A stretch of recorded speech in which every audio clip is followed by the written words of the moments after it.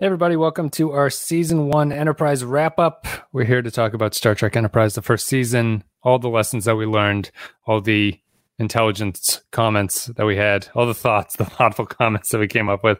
We're going to be just kind of doing this as a season wrap-up, the recap, the way that we normally do.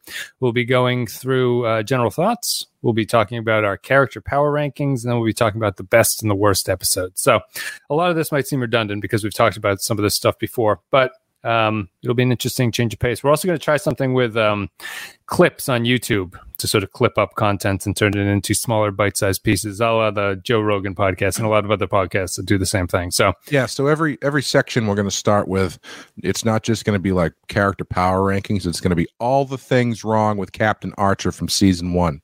That's right. Enterprise. Make it provocative, click, baby. Get those clicks. Caps, a lot of capital letters, and a lot of powerful verbs like destroyed and things like that. I would like to just subvert that whole thing and have a video that's like the top 10 things wrong with Captain Archer, and then it'd be like number 5, he's too good of a friend.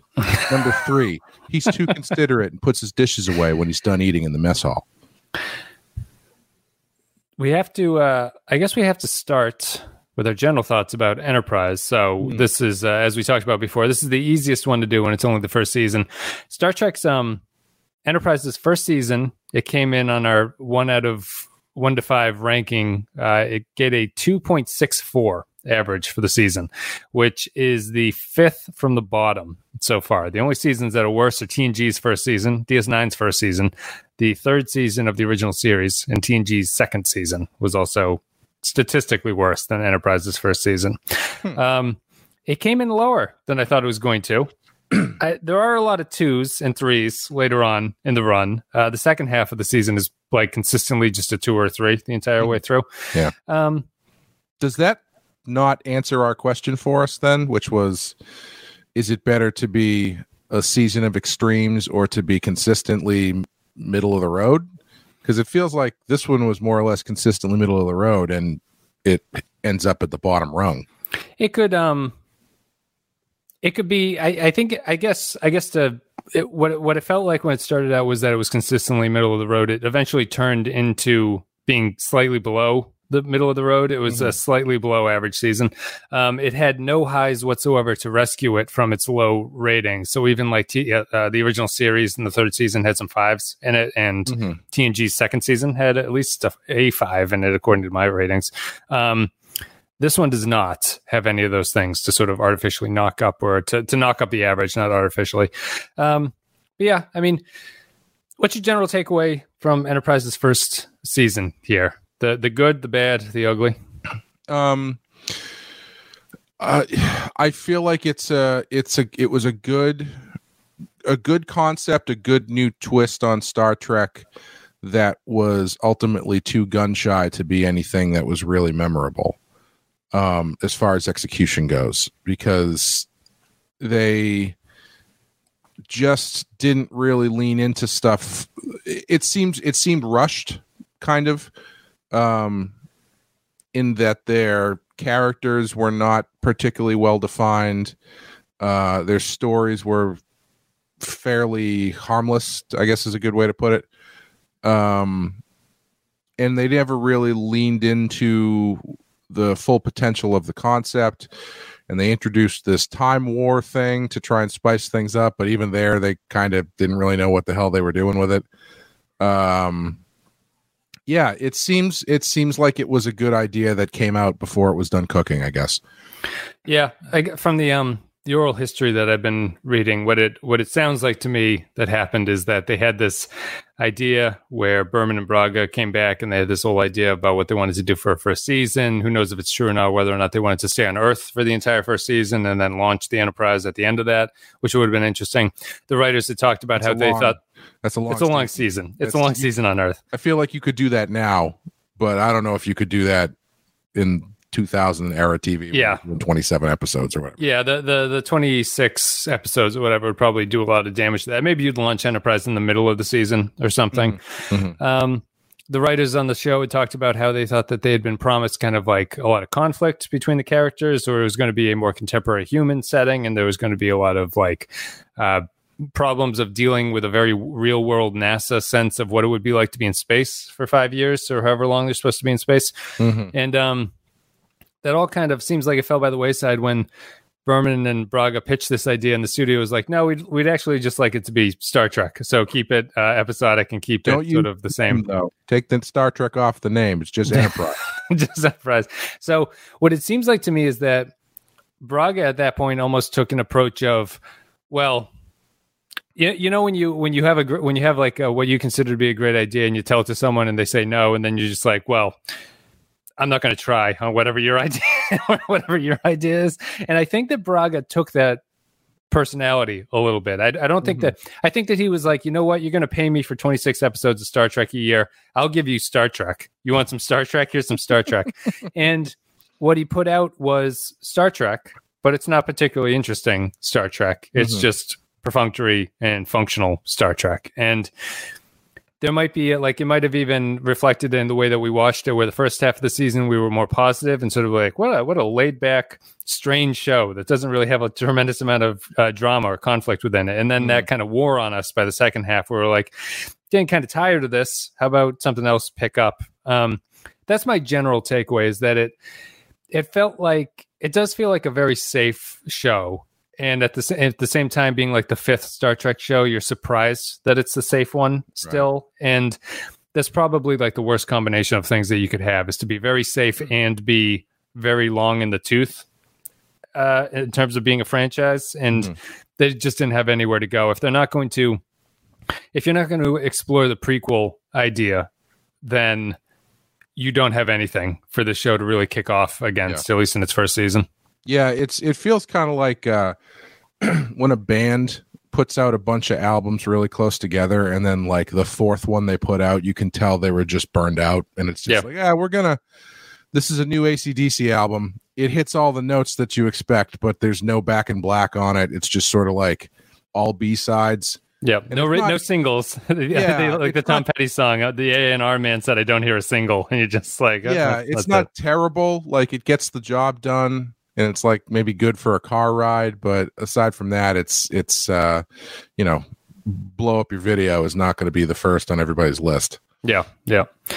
And I think that the other kind of weakness about Enterprise's first season is that I don't think they did a particularly good job with the characters to this point. I think that if the show had stronger characters, it could have been received more, or we would have received it better than they actually did. I think they do surprisingly few character focused episodes. There's a couple, and the ones that excel, I think, are like Dear Doctor and things like that. But in general, it's a lot of ensemble stuff, or it's just Archer deciding to do things. And to that end, I don't think that you can really describe any of these characters well, outside of the one trait that are kind of weird at this point, like Reed and his pineapple, and Hoshi and the insecurities, and Trip is a Southerner and things like that. Like I feel that the characters, and especially people like Mayweather, all he has is Boomer, just Space Boomer. Right. That's his only thing. So at that point, there have been no episodes that have really drawn out any of that information. Well, it's kind of interesting to me because I tend to go by, I forget where I heard it. I think it was in a video talking about the Star Wars prequels, but the barometer I go by as far as characters is generally, can you describe them using, can you describe them other than saying what they look like and what their job is? Yep. Could you grab the fish book out of the book? Hello? Oh, sorry. Were you? I thought you were responding to Amy. Oh, no, sorry. Whether or not you can describe them by more than just what they look like and what their job is. And if you can't, then they're not really a well fleshed out character. And I think that they fall into that trap here. But they set them up in a way where they shouldn't, because they do have certain things. Like you said, Mayweather has this Boomer backstory, which is fairly interesting, but it's just sort of, once they explain that, it's kind of gone. There should be more stuff there, given the setup of where the positioning is. But the characters are just, they're so interchangeable. And even there's a whole episode about Malcolm Reed knowing what he's about, and then at the end of the episode, the only thing they learn is he likes pineapple, and that's it. Yeah, and that's and it's strange. I guess that all just kind of like I can see why the idea of being on Earth in that first season would help in that regard, because you probably can't have the alien interactions early, which was kind of like the defining trait of early Enterprise episodes, which is that they ran into weird aliens that they had never met before, and some that we have met before but they have not run into. If they were on Earth, you wouldn't have to do that, and you'd be able to actually. The only thing you could do was deal with the characters, and so you'd have to expand on weird things like why Archer personally chose to visit Hoshi and not Trip, as we talked about, like things like why is that the choice that they're actually making? And they are fairly interchangeable, I think, at this point. I think Archer is definitely the weakest captain that we've seen so far, mostly because he's inconsistently written and doesn't really seem to have a direction for himself as to what he likes to do. But I think that a lot of the human characters are in the same boat. Yeah, it's kind of like excuse me. If you look at other Star Trek shows, the ones that are the best and most well defined, you know what your characters are going to bring to the given scene that they're in. Like if you think about an episode of TOS, you understand what point of view Spock is going to bring to a situation, or what point of view McCoy is going to bring to a situation, or what point of view Odo or Kira are going to bring to a situation. I don't know in this show what point of view Malcolm Reed is going to bring to any situation. I don't know what point of view Trip is going to bring to any situation, other than to be, I guess, kind of like reticent and slightly horny, I guess. But it's a lot less. That having it that way makes them that much more interchangeable, and it doesn't really lend itself to any real drama when you put the characters together in a certain situation, because you don't really know what you're going to get out of it. Yeah, they don't. And ultimately, you don't really get anything, unfortunately. Yeah, no, that's true. I mean, the issue there is that if you just don't have. If you don't, because I'm thinking back on scenes in Enterprise where they actually paired off people like Trip and Reed, and what they disagreed with was a sort of procedural process that they wanted to go under. Like it's like whether or not you repair something or you do something else, or like there's something like that. There's no to think about like an Odo and Quark pairing. There's no thing about like criminality versus someone who wants order in their world. There's no like subtext to any of the stuff that they're talking about. And Enterprise, as we mentioned in the some of the episodic reviews, is a show that doesn't really have any subtext to it. There's nothing beyond what you're actually seeing on the screen is the stuff that's going on. It's and that when there is no subtext, I think that makes the 26 episode season seem even longer, because there's really because you don't look forward. You don't look forward to any of these character interactions, except for Phlox and T'Pol. Like Phlox and T'Pol, you know what they're bringing to the table, and they are consistently the generators of the best scenes in the shows. But yeah, everybody else, you just don't really know what the tension is going to be in any given scene, or where any of that drama is going to come from. And I guess you could argue that you shouldn't or something, but it's like, I feel like you should be at a point where if you have Tucker or Trip, he's got so many friggin' names. Trip, Charles Trip Tucker the Third. Yeah. If you put Trip and Reed together in a tense situation, you should be able to kind of like be interested by what that is going to produce between the two of them, and all it produces is bad drunk acting. Yeah, and being cold, being drunk, and talk about specifically Shuttlepod 1, which was their chance to do that. I mean, you'd say that Shuttlepod 1 is an episode best served by putting your two most antagonistic characters together. But I really don't know who. I guess that's T'Pol and Trip at this point, but they don't choose to do that. Or but I think T'Pol and Reed would actually be an interesting. I keep inflating Reed as a character in my own mind into what I want him to be. which is a bit more of a gung-ho military guy, which I think would be an interesting contrast with T'Pol, but he's not really that. So maybe it wouldn't be that interesting because he would probably just keep to himself and read in the corner. Yeah, I don't know. I think he would. I don't think I'd have a hard time generating what the conflict between the two of them would be. Trip and T'Pol seem to have some sort of personality conflict that I don't sense that Reed and T'Pol have, but I guess it would have to be T'Pol and anybody would be the most antagonistic, because T'Pol and Archer can kind of be antagonistic at some points, although they seem to have even really abandoned that by the end of the season. Like, it started that way, but she's not really that way with Archer anymore. I don't know how it is going forward, but I really hope that they managed to, if they did manage to do that sort of scene with T'Pol and somebody else, if they could just avoid there being any sexual tension whatsoever. Because that'd be nice. It's such a easy low bar to for that stuff. Where I don't know. It's just because she's an attractive woman doesn't mean they're whatever argument they're in has to be have a undercurrent of raw animal magnetism. Would ignoring the ranking that I gave us here, when you think about in your mind's eye as someone who's not looking at the numbers, where would you rank Enterprise's first season?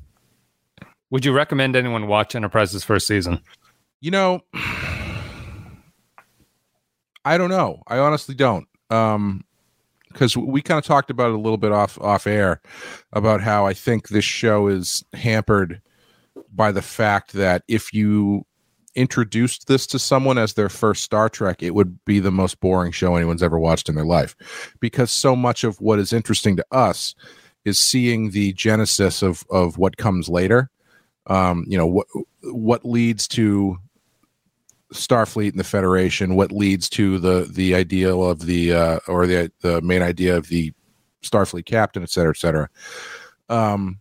And without that foreknowledge, I don't really think there's a lot here. Like this, it's not like they're telling amazing sci-fi stories that just also have this extra bit of Star Trek stuff going on. So, like, would I recommend? I guess if you ran out of other Star Trek shows and you want to keep watching new stuff, sure, I guess. But like, honestly, I would probably recommend Discovery over this, because Discovery at least is like, it's saved by its modernness, and is more exciting to watch, and probably is going to give you a better time than this, because this is ultimately it's just kind of boring. This is I'm looking at the numbers. I would say Enterprise's first season is like numerically the best first season of all those Star Trek shows, except for TOS season 1, which is kind of a strange case that doesn't really fit the mold of everything else.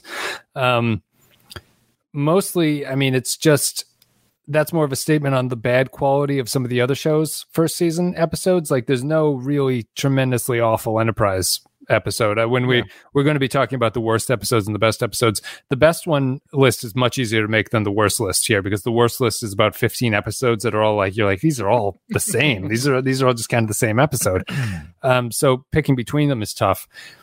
I probably wouldn't recommend this season to anybody, which is and I guess it's possible to have hindsight on the other series and know what you kind of get out of looking back on something. But I'd wonder if Enterprise's first season, after we're done watching all 4 seasons, would have the same appeal that some of the, well, I don't know if it would have the same appeal as some of the TNG season 1 episodes, which are kind of like a monument to like bad television production. Right. So they have kind of like a wow factor. So like, I can't believe this was so bad. Enterprise is not that way. So it doesn't even have the like the Room effect where it's like, this is so bad it's good. It doesn't have, there's no element of the first season of Enterprise where I would say you have to see this, whether that's a good thing or a bad thing. Like the first season of Deep Space Nine, I don't remember how bad the episodes get, but it also features duet, which is something where I'd be like, you have to see, like, this is a great Star Trek episode. Had Move Along Home to refresh you about bad, which is where Quark is playing the game and they're playing charades in the dream world, like the game.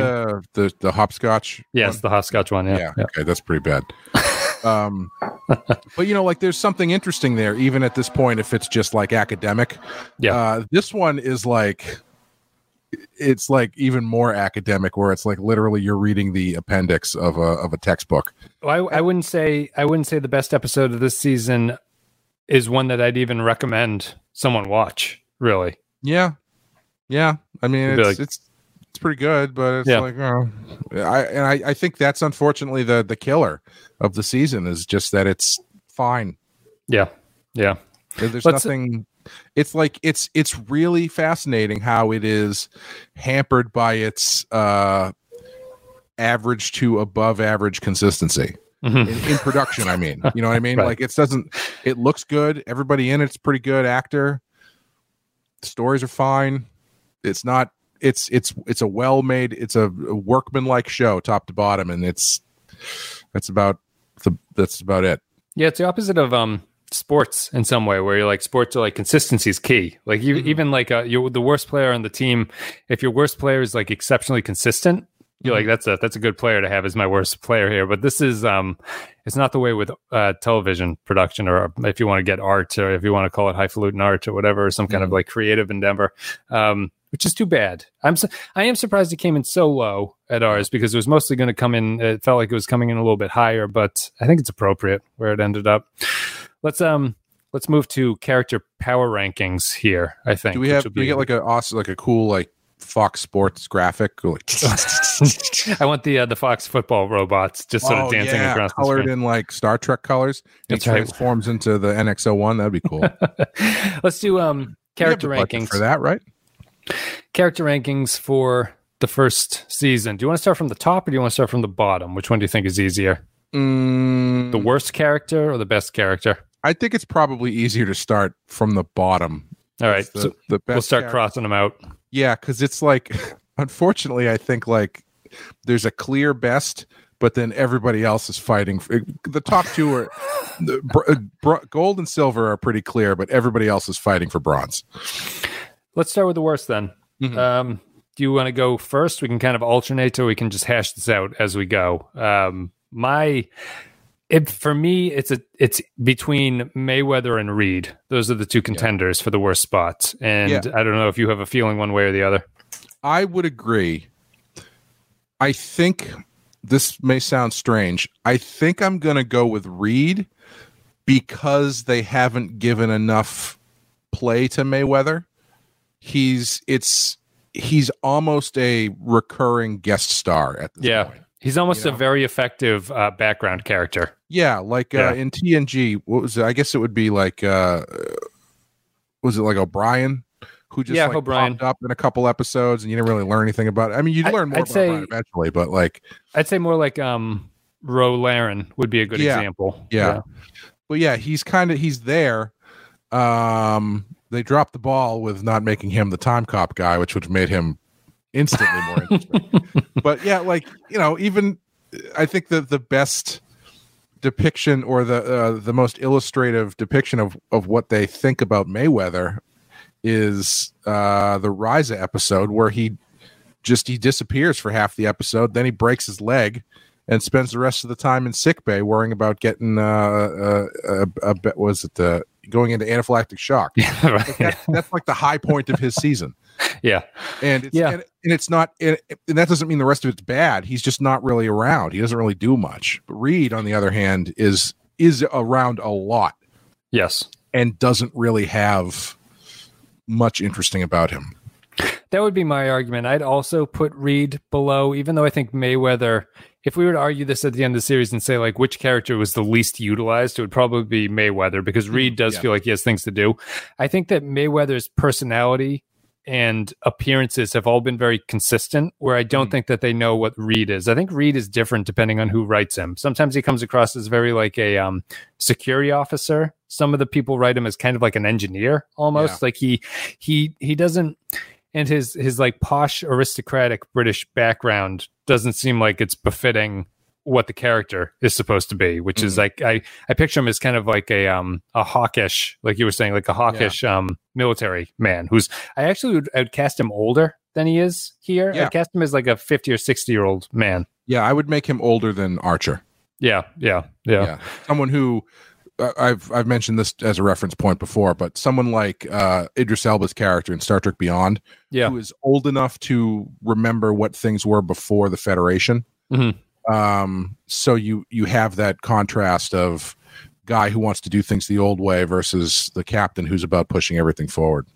So we'll go from the bottom, Reed, then Mayweather.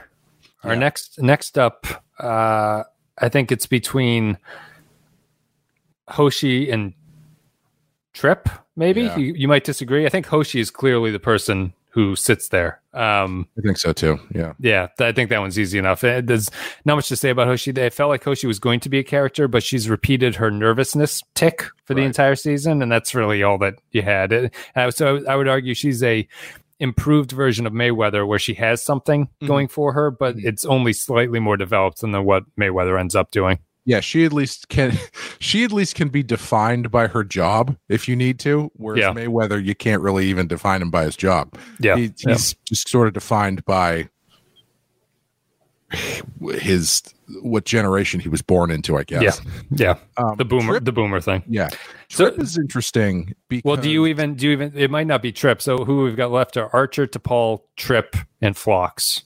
I think it's got to be Trip because he's, I think, the only thing really elevating Trip at this point is the performance. Because the guy who plays him is pretty good and is pretty charismatic. But if you take that away, I feel like Trip is a fairly forgettable character. Yeah, he's a better cast version of Reed, I think, really. Like the performance is carrying the character, even though, as we've complained about, like the fact that he's best friends with Archer never really comes across in any effective way. The fact that like his sort of Southern charm occasionally comes across and things like Unexpected, I think that he kind of plays that well.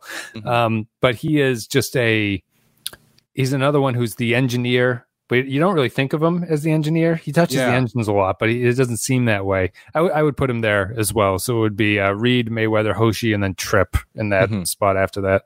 So the remaining people are Phlox, T'Pol, and Archer. I think I'm going to go in that order reversed. So I think I would go Archer, T'Pol, and Phlox are my 3, 2, and 1. Archer, T'Pol, and then Phlox. Would I disagree with that? No, I don't think I'd disagree with that. T'Pol's funny because T'Pol is...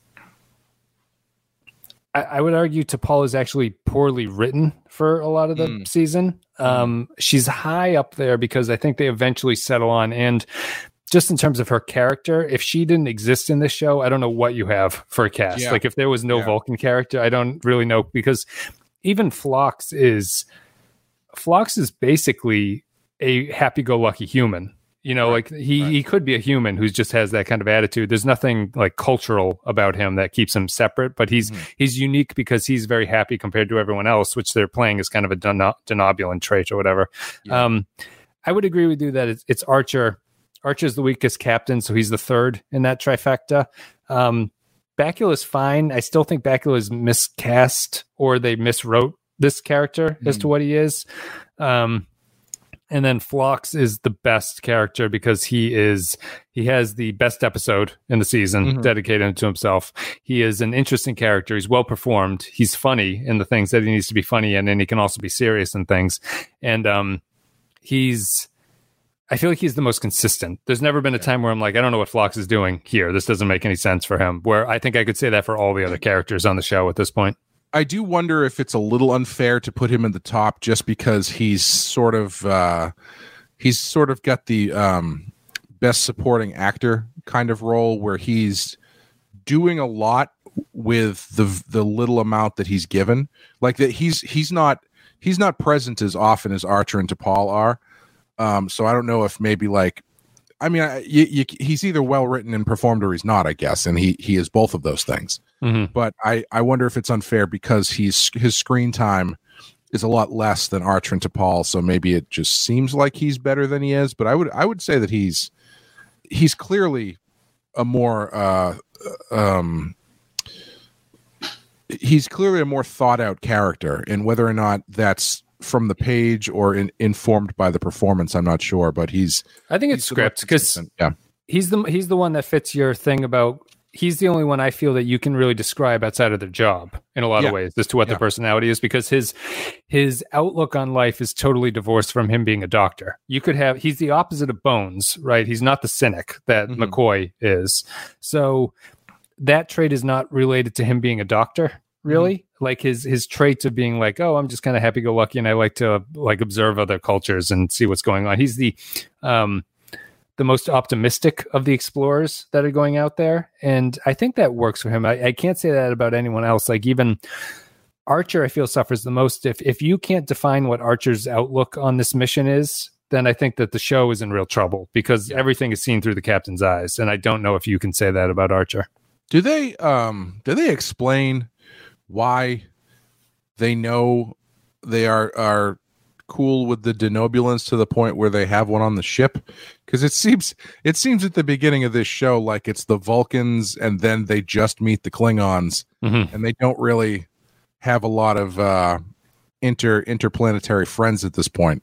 He was in some kind of medical exchange, I think, right? So they have some kind of limited alien interaction. Yeah, I guess they have been in contact with other alien races for about 100 years at this point. So yeah, it makes sense. Okay. Yeah, if they're talking to the Vulcans, I guess something would be there, but it's still rare because they're the only two aliens are two of the main cast members on the entire ship. So it's still very limited in who's out there. Like, and T'Pol was forced on them. And Archer chose Phlox just because Phlox showed up in the first episode. That's the only reason he took him as a doctor, is because he was the one that actually came when he was summoned. Nice. So that's it. Yeah, it would be from the bottom. Character power rankings are Reed, Mayweather, Hoshi, Trip, Archer, T'Pol, Phlox. I'd agree with that. Yeah, that's my consensus as well. So let's move into, what do you want to do first? Best episodes or worst episodes? I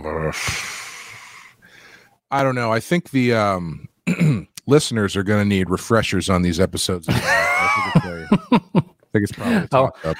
I'll flip a coin, and it came up tails. So we'll do the worst episodes first, which is the harder list, I think. What I did here was I combined our ratings for the thing, and that gave me an average score. For the best episodes, it was clearly identifiable which ones the best are because the numbers worked out. The worst episodes I've whittled this down from about 15 episodes that I asked for help from some of the listeners to talk about and see what goes on. I feel like I could be personally helped quite a bit if Star Trek episodes were named less pretentiously and followed like the Friends naming model. Yeah, so it's the one where they're on the asteroid, the ice asteroid. It's like, oh, okay, I know that one. Oh, the one where they're on the sex planet. Like, oh yeah, okay, I know that one. I'll try to help you out. So we'll do the worst ones first. We'll start with number 5, which is Acquisition, the one where they meet the Ferengi for the first time. Yes, that one. Would you agree with any of these being on the worst list for you? That one I would say that was a deserves to be on this list. That was a pretty big wasted opportunity, I think. My the rationale I had to sort of go with to make the worst of list was I had to sort of settle on episodes where I could remember an identifiable trait and go, I don't know why they did that. So for this one, for me, I said, why did they do that in terms of introducing the Ferengi here was a very difficult retcon to do. And we talk about it, I think, about most in the way that the Ferengi get away at the end of that episode. And Archer's just like, don't you ever come back and get out of here, and we won't interact with you for another 150 years or whatever. Yeah. It's so clumsy that they have to do that you wonder what the point of doing it in the first place was. And outside of that, it's just, the Ferengi walking around on the Enterprise. And we talked about in the specific episode that people can find about how a better way to do that would have been, like to tell the episode through the eyes of the Ferengi the entire time. But here it's just the crew is knocked out and Archer and Trip are running around trying to save the ship from the Ferengi. And Ferengi episodes never worked for me in the first place. So this one definitely didn't have a chance. It's such a weird callback to choose for Enterprise. Enterprise is much more interested in TNG era stuff, which is a Berman and Braga hangover. I think they hired some writers who like TOS, but they themselves I don't think are very interested in the TOS era, so they skip TOS and they move directly into what can we connect to TNG at this point. Yeah, it's just such a strange of all the things to choose. Why the Ferengi? Yeah, just like that. I get the Andorians. That at least has like a story context that makes sense. The Klingons, sure, even though they've only done like those 1 or 2, 3 Klingon episodes, if you count Broken Bow. Broken Bow is 2. What was the other one? Well, they do Unexpected. They're at the end of Trip being pregnant, and then there's the one where the ship is caught in the planet that they go down to. Okay, so I guess technically 4, but the pregnant one doesn't. That's not really a Klingon episode. No, really. They just run into them at the end. Yeah. And I'm actually a little surprised that they managed to hold off on adding the Klingons for an entire season, pretty much. But yeah, the Ferengi are just such a weird choice. Like if you're gonna go. I get if the impetus for that episode was like, let's do an episode where we meet a familiar race for the first time. Like, I don't know, I can't even think of an other than like, well, let's use a familiar race and figure out how to do it. Like, I can't think of a reason why you would choose the Ferengi as like a natural story. Choice. I think it's the Dave Chappelle has that famous bit about, remember when Michael Richards did this comedy stand-up in the Comedy Store and he used the N-word on the audience and it like backfired, obviously, on his career. Sure did. But Dave Chappelle has the bit about, he realized that he was, when watching that clip, he realized that he was more comedian than he is black. And it's because when Michael Richards finished his set, Chappelle's only thought was, you'll get him next time, Mike. Like just knowing that what it's like to be up there as a comedian bombing and being like, I know that feeling to be up there and like nothing's going well for you, and so I understand what he was doing. I feel like that's the writer's approach to the Ferengi in Star Trek at this point. They're like, I'll get him next time. Like I can write a good Ferengi episode. Yeah, and it just never gets there. Yeah, no, it's a weird choice. It's very clumsily retconned out at the end. It's a very comic booky choice, honestly. Like it feels like something that would happen in a comic book where you have your out of continuity, well, in continuity, but nobody knows it's happening thing that gets retconned by the end of the story, and it's a weird choice. Number 4 on our worst of from the first season of Enterprise is Desert Crossing, which is the one where Archer and Trip play naked lacrosse and then walk across the desert. That's the second worst of the season? No, it's the fourth worst. Oh, we're going towards the worst, yeah. Gotcha. So number 5 was Acquisition and number 4 is Desert Crossing. Yeah, that was just a half and half for me. It was the first half I thought was pretty good, but then the second half it was just wandering through the desert for the sake of wandering through the desert. And it was kind of emblematic of the entire season for me. Just like, yeah, we had a good idea when we started, but we're literally just wandering through the desert now trying to figure out how to finish it off. No, that's the reason it's on the list is because they wasted half the episode doing nothing, essentially, which I think is a problem in your television script. So that's the reason that it's up there. I also like the beginning. I even kind of like there's a campiness to the sports game section that I kind of enjoy. Like that kind of feels, I could see Kirk and Spock doing something ridiculous like that. That kind of works for me. But the Clancy Brown's performance is good, but after that, it's just desert sand stuff. So very coarse. The next one, going down to 3, is Rogue Planet, which is the one where they meet a bunch of hunters. Right. Why don't you start this one off? Rogue Planet was early.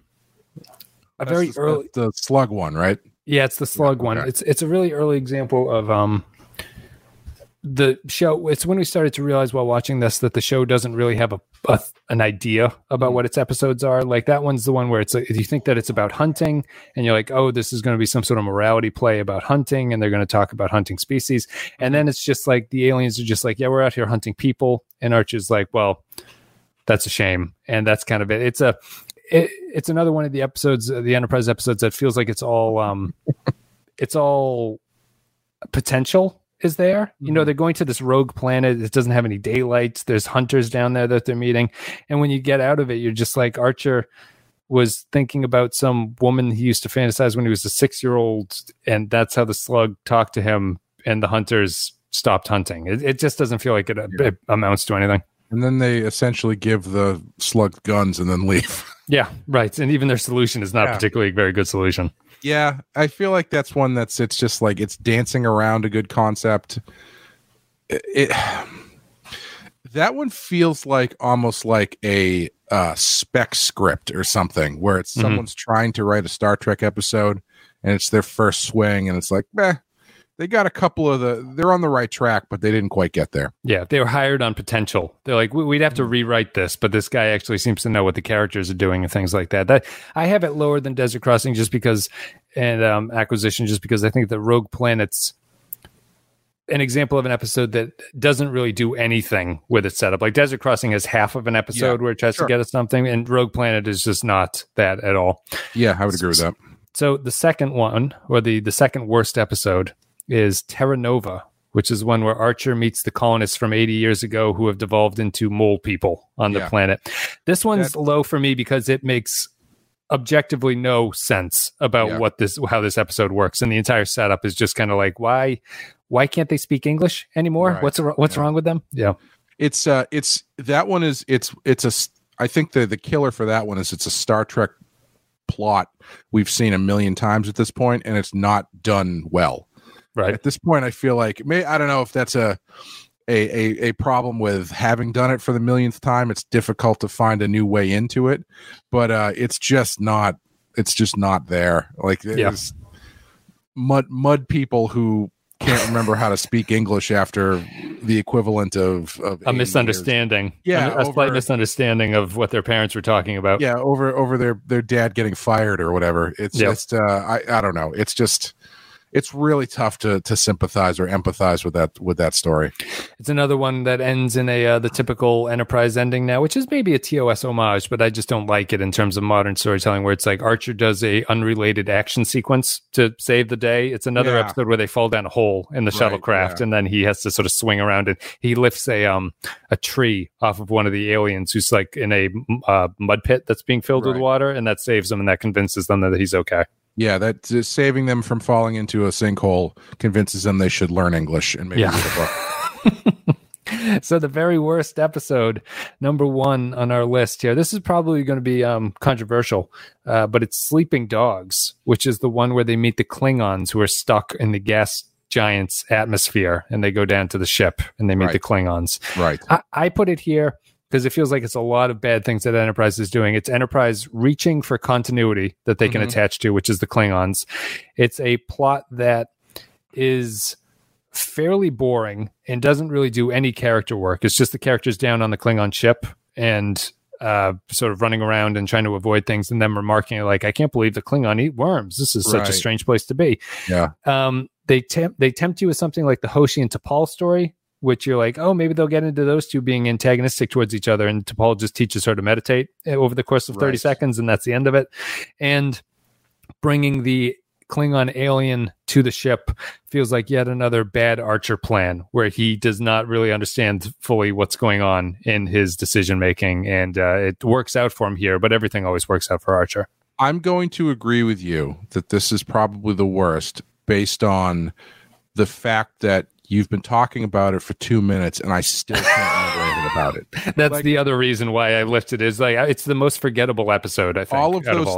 All of those things you just said, I remember happening, but I do not know the content. Like when you said the Hoshi and T'Pol thing, I'm like, yeah, that thing. I remember it happening. I don't remember the context of it, what the issue was. I've got like flashes of that episode, but I can't remember anything about it. Yep, it's contextless, I guess. Just Hoshi is nervous about being down there, and T'Pol says you gotta just breathe deep and go to your happy place, and Hoshi says okay. I do remember it being we didn't even do it that long ago, but I do remember it being kind of like a point and click video game where you're just going around the cabin. It's like a side mission in a video game where it's like you got to move the files to find the key underneath the paper. You're inside the Klingon bridge, and it's like you can go over here and click this button to bring up this file you get to read. Yep. Until it teaches you about the backstory of the Klingons and stuff. Or you go, oh, look, you can take the lid off this pot to see what they eat. I remember it feeling kind of like that, where it's a weird episode to do. You get into these things with shows like this where it's like you're doing a prequel show, but you're also doing the 5th Star Trek show. So the people who are watching this are people, I assume, who are familiar with the Klingons, who are familiar with Star Trek and somewhat familiar with the history, at least, if not the entire history, probably going back to TNG. Yep. Even on a cultural level, can you be sure? Yeah. If you've never seen Star Trek, you understand the Klingons are the bad guys. That's right. That's part of the ether of life at this point. So to spend an episode in this show going through that stuff only for the sake of the characters in the show versus any other narrative or audience-based education or narrative movement seems like such a waste of time. Yep. What are you really getting other than they come away going like, wow, those Klingons, we thought they were weird.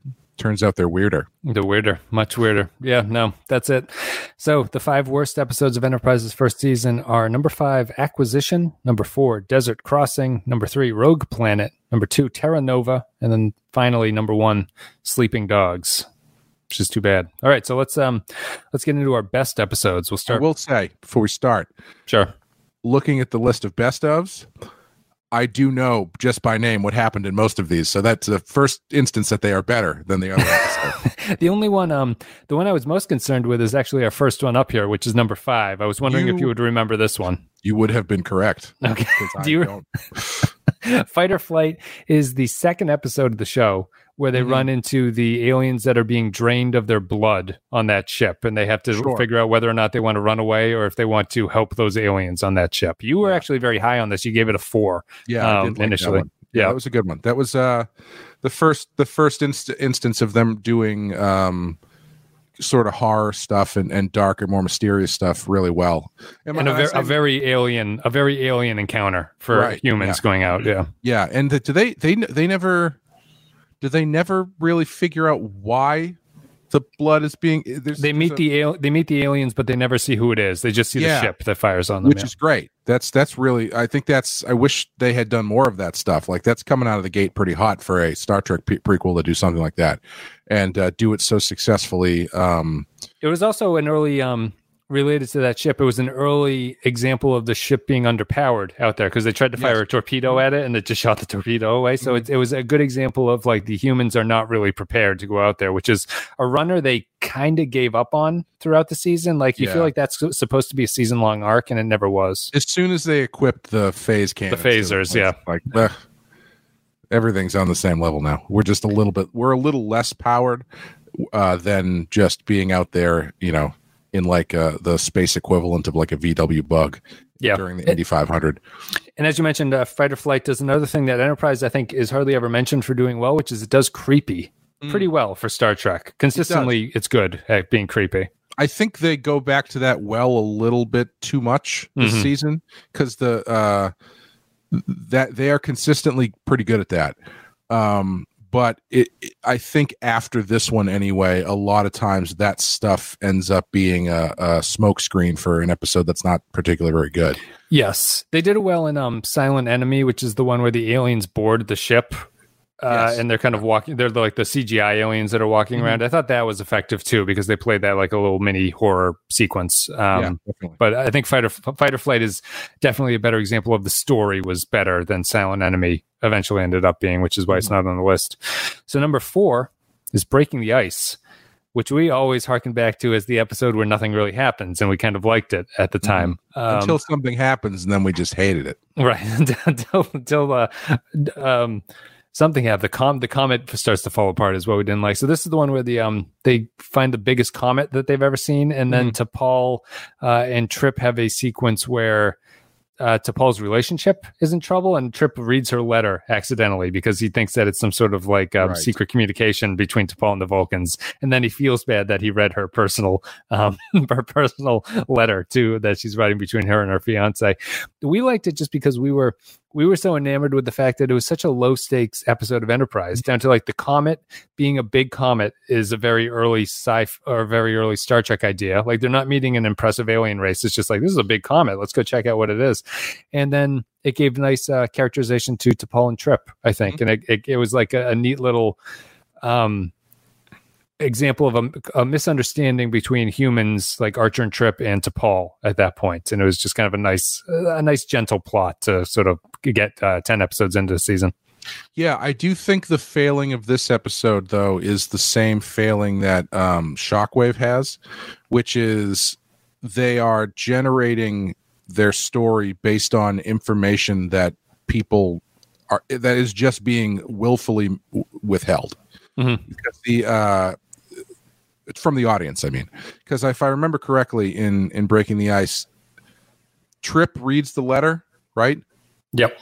And Archer tells him to read the letter. Yeah, Trip reads the letter, so Trip knows what's going on, but they don't talk about it till like the end of the episode. So you've got like 15 minutes where they're sort of dancing around, not telling anybody what's in this letter, which is sort of, I feel like kind of manufacturing mystery.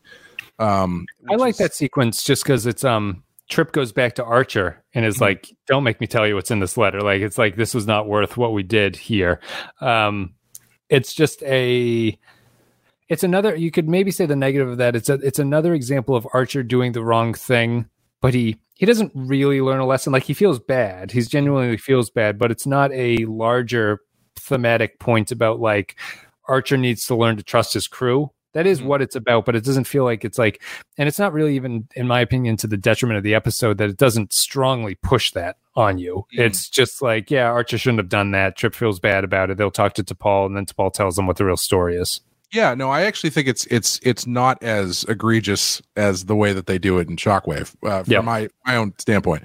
Yeah, but I think that Breaking the Ice overall is pretty solid. That was a good one, which I think we were higher on that one than a lot of the listeners were. We were, yes. The listeners hate Breaking the Ice. Number 3 is Unexpected, which is another controversial pick, although we both liked it. I gave it a 4. I think you gave it a 3. It's the one where Trip gets pregnant. Sure. My defense of it is just that I don't think it's offensively stereotypical or anything. My wife has been pregnant. It's like there's no unfortunate cheap shots that they're taking on pregnant people at this point. And I think that Star Trek never does comedy well, and this episode actually made me laugh a couple times. I still think of the scene where he wants to install child safety gates on the turbo lift thing in the engineering section. I'm like, it's a funny beat to have happen there, and it also introduces the holodeck for canon nerds who are interested in that kind of a thing. Yeah, no, I remember liking that one. Yeah, I don't think that any of the pregnancy humor is meant in bad taste, I guess, or it's not malicious. Yeah, it's not angry about it or anything. It's just kind of I mean, I think the trope of the male getting pregnant is pretty worn out at this point. But yeah, I think the other stuff they do in there as far as the contact with the alien species and the accidental mating, if you want to put it that way, is interesting. And T'Pol's response, like that felt like an early example of good character interaction where Trip comes back and T'Pol's response is, "You were there for 3 days."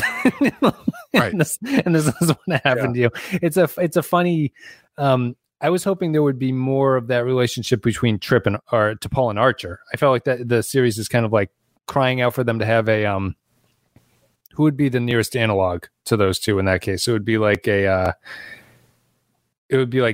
and Quark almost have that kind of interaction. Sure. Yes. And or even Odo and Quark. Yeah.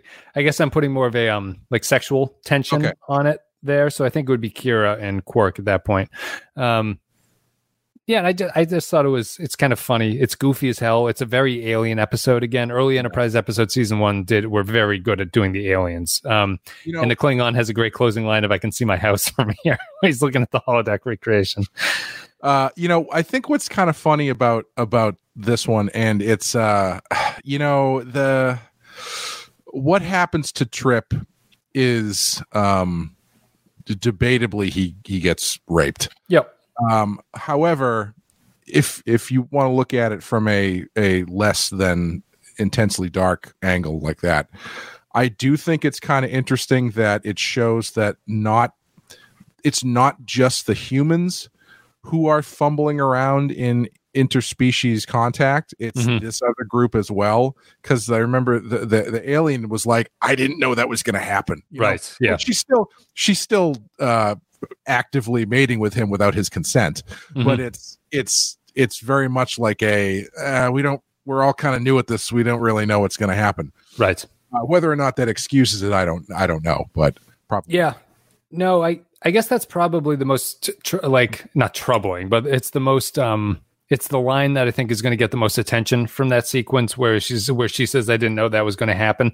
I don't know if people would not complain about the episode being sexist or whatever anymore if you eliminated that and just had it be like it was so I think the problem there is that the aliens also play it as if they know that it is sex, right? So if the aliens were just kind of like, if it was like breathing to them, it's just something that happens all the time. They don't think that there's anything special. I think that it would have soothed that audience reaction a little bit. If it's just kind of like I think we talked about it in the podcast, if it's just kind of an infection that happens, like it's just like, the aliens are more, they aren't treating it like it's some kind of sexual thing. I think it would have gone down easier. Yeah. I mean, I'm just relieved they didn't have Trip do that to the alien. Right. That's the more disturbing. If Trip did it to the alien and ended up pregnant and they were playing it for laughs, I think that's a lot more troubling and problematic and not great. But there's something, I don't know, there's just something kind of innately humorous about the alien doing it to him. I don't know. That's probably bad for me to say, but number 2 is Shockwave, which is the season finale, which we just covered a little bit ago here. I like Shockwave. It bookends Broken Bow, which is the pilot of this one. And I do agree with the comments that are just saying the theme of the season should have been Enterprise consistently failing to meet their expectations of what they're doing out there. And so the entire season is running along to this idea that maybe we don't actually deserve to be out here, culminating in they intentionally caused this planet to explode. Like it doesn't escape the Suliban put this bomb on our shuttle thing. Like there's actually, we made a mistake and we caused this. Do we have to go back home now? Right. That would have improved Shockwave. I still think Shockwave is really effective for being at least the first 30 minutes or so an effective culmination of Archer realizing that what they're doing out there is not working out for the best and maybe they should just go home. And I think that's an effective way to end the first season. Yeah, I agree. I think it's they get so close to really nailing the dismount, I think, on this first season by getting into that stuff a little bit. But then they undercut it with the time war crap and the Invisible Suliban did this. Yeah, the Invisible Suliban and the lighter they attached to the bottom of the ship or whatever. It's funny because it feels like a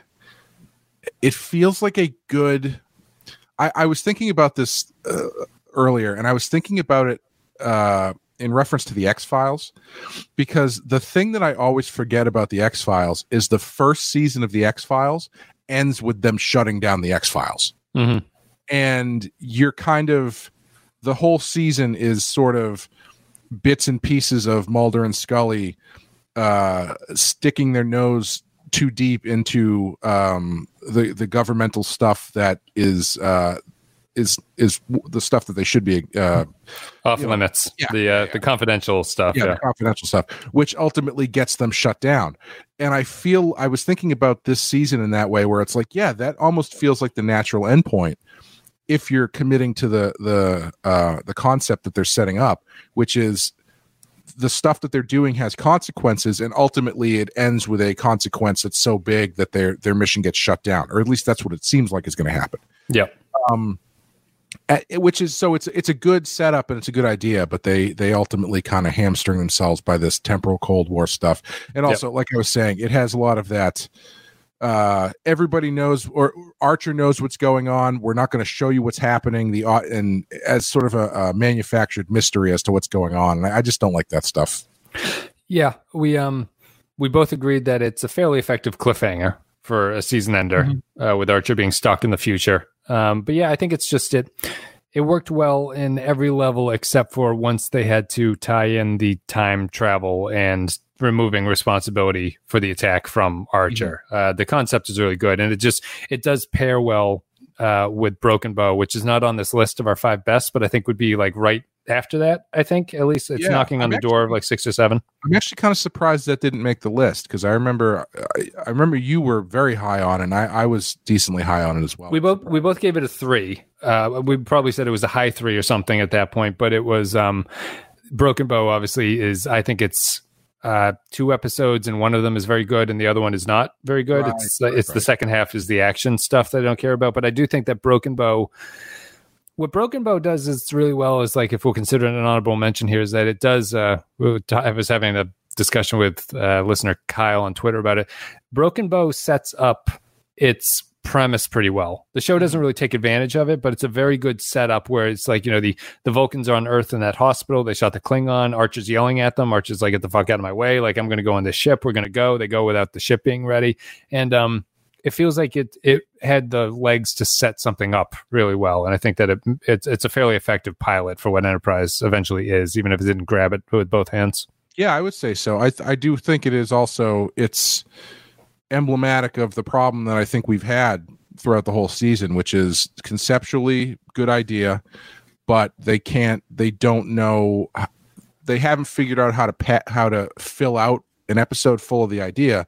So they generate this TV stuff, I guess is a good way to put it, in order to whether that's an action sequence or this manufactured mystery, or building the mystery being the core of the story, which ultimately doesn't make any sense or is not interesting. What episode was that? Wasn't that like a couple episodes ago? There was one where I was really negative on the mystery of it. Oasis, the Odo Rene Auberjonois one with the ghost people. Right. I'm surprised that wasn't on the worst of list. I liked it too much to not get into the worst. Yeah, but it's sort of it has all the same problems that the even the good episodes for the rest of the season have, which is like, good idea, can't quite fill it out, so we have to throw in some stuff that's just like TV filler stuff to get us over the finish line. And number 1 on our best episode list for Enterprise is first season is Dear Doctor, which I think is an unsurprising choice for a lot of people who know about this stuff. I thought it was clearly the best episode, like head and shoulders above its contenders. It's head and shoulders above Shockwave. It felt very much like a Star Trek episode. I think you got good character work out of it. There was an actual conflicting moral question about what the right thing to do is. I think that the scene between Archer and Phlox, where Archer is wearing his tight t-shirt and drinking a beer, is probably the best scene that they ever did in the first season. I still like his line, "But you're a doctor." That's pretty much it for me. I think it's clearly the best and most well thought out and consistent and all encompassing of all the episodes. I think it's good from start to finish. Yeah, I mean, it's textbook of take 2 characters with conflicting ideologies or opinions, put them in a situation where those opinions are tested, and see what happens. It's and I think T'Pol's involved in there as well, if I remember correctly. But yeah, it's I feel like it's dramatic storytelling 101 in that sense, where you've got a moral conundrum. You got your 2 main characters who are not at odds with each other, generally, who are now put at odds over this moral conundrum, and it generates an engaging story. Yeah, Especially because you're taking 2 characters who you are going into this, as I said before, you understand where they're coming from, because Phlox is a doctor, and you know how he's acted with stuff previously, so you understand where he's going to be. And Archer wants to continue the mission and blah blah blah blah blah, all this other stuff, and he's worried about prime directives and shit. And so you understand where he's coming from. Whereas if this were a scene about the same thing between Reed and Trip, you wouldn't give a shit. Like it would have no weight to it. Right. It would just it would probably end up with them yelling at each other as though that was like drama and acting. Yeah. But yeah, you've got, and then you put T'Pol in there as well, who you understand who T'Pol is as a character, where she's coming from as far as her ethos and point of view. So it's not surprising that this one is the most successful. From 5 to 1, our best episodes for Star Trek Enterprise's first season. Fight or Flight is number 5. 4 is Breaking the Ice. 3 is Unexpected. 2 is Shockwave. And 1 is Dear Doctor. So that's it. The best episodes. Thank you very much. All right, guys. So that's it. That's it for our recap of Enterprise's Season 1. We're done with this. Thank you very much for listening. If you enjoyed the content, you go to patreon.com/The Pensky File and support the show there. I don't have the Patreon list up. I would shout out the Captain Tier supporters at this point, but you guys are going to get a break for this episode. That's it. Thank you very much for listening. Much appreciated. Hope you guys enjoyed it. Sorry that the video for this one is a little bit weird, but I'm traveling. We're on the road. I do feel like this video, for multiple reasons, feels like we're both hungover or something. you're doing the video from the kitchen of the college, and I'm just like on the verge of bursting out in sweat. It's very, very hot, so we'll let Clay go and turn his AC back on, and we will take a break here. We'll be back with Shockwave Part 2, which is the first episode of the second season. Thank you very much for supporting the show. Clay, do you have anything you want to say before we go? No, just check out Badass, the Batman the Animated Series podcast with me and Sean Murphy and Rod and Hart Picture Show. By the way, I was wrong again. The last time I shouted out which episodes were coming out this week. It's completely wrong. Good. It's not this week. I know for sure now is Fire from Olympus and Read My Lips, which is there we go. Zeus and Scarface. All right, cool. So you guys that's coming out this week. Yes, and you can check out everything at thepenskyfile.com. Both of those shows are at thepenskyfile.com or at the YouTube channel. So thank you very much for listening, guys. We will see you next time.